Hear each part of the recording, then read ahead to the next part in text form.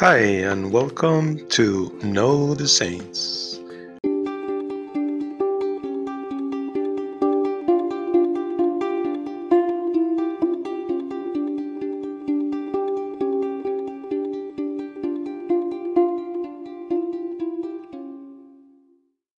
On this episode, we'll be speaking about Saint Mary of Ognius. This June 23, the Church celebrates and remembers her life. Mary of Ognius was born in the Diocese of Liège in Belgium in the year 1167 of a very wealthy parents, but while still very young, she rejected everything childish or vain: games, beautiful clothing, ornaments.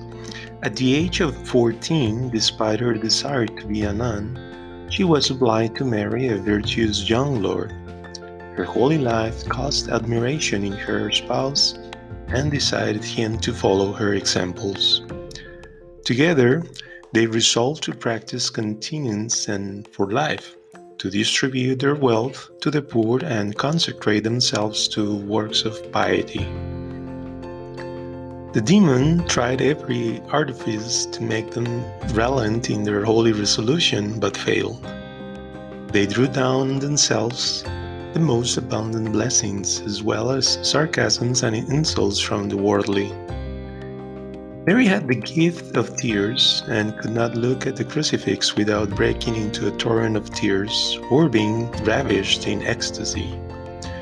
When a priest told her to cease these exhibitions, she asked God to make him understand that it is not possible for a creature to arrest tears which the Holy Spirit obliges to well up.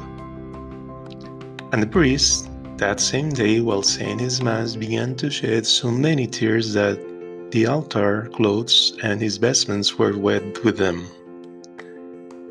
He had a great devotion to Saint John the Evangelist and conversed with him as well as with her guardian angel.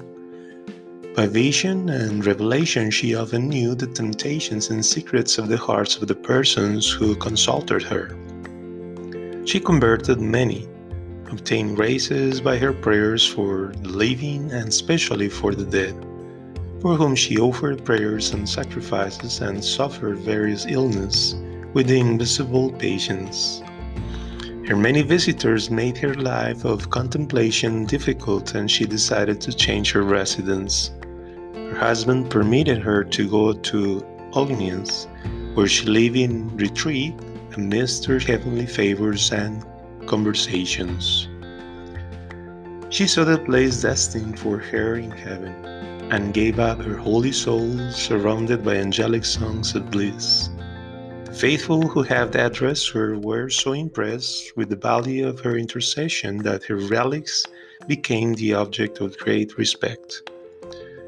Buried at Ognius, her remains in the year 1609 became the object of great respect, and in that same year she was then placed in a silver reliquary in its parish church of Our Lady. Years after, in the 1817, her remains were transferred to the church of St. Nicholas at Nivelles, near her birthplace.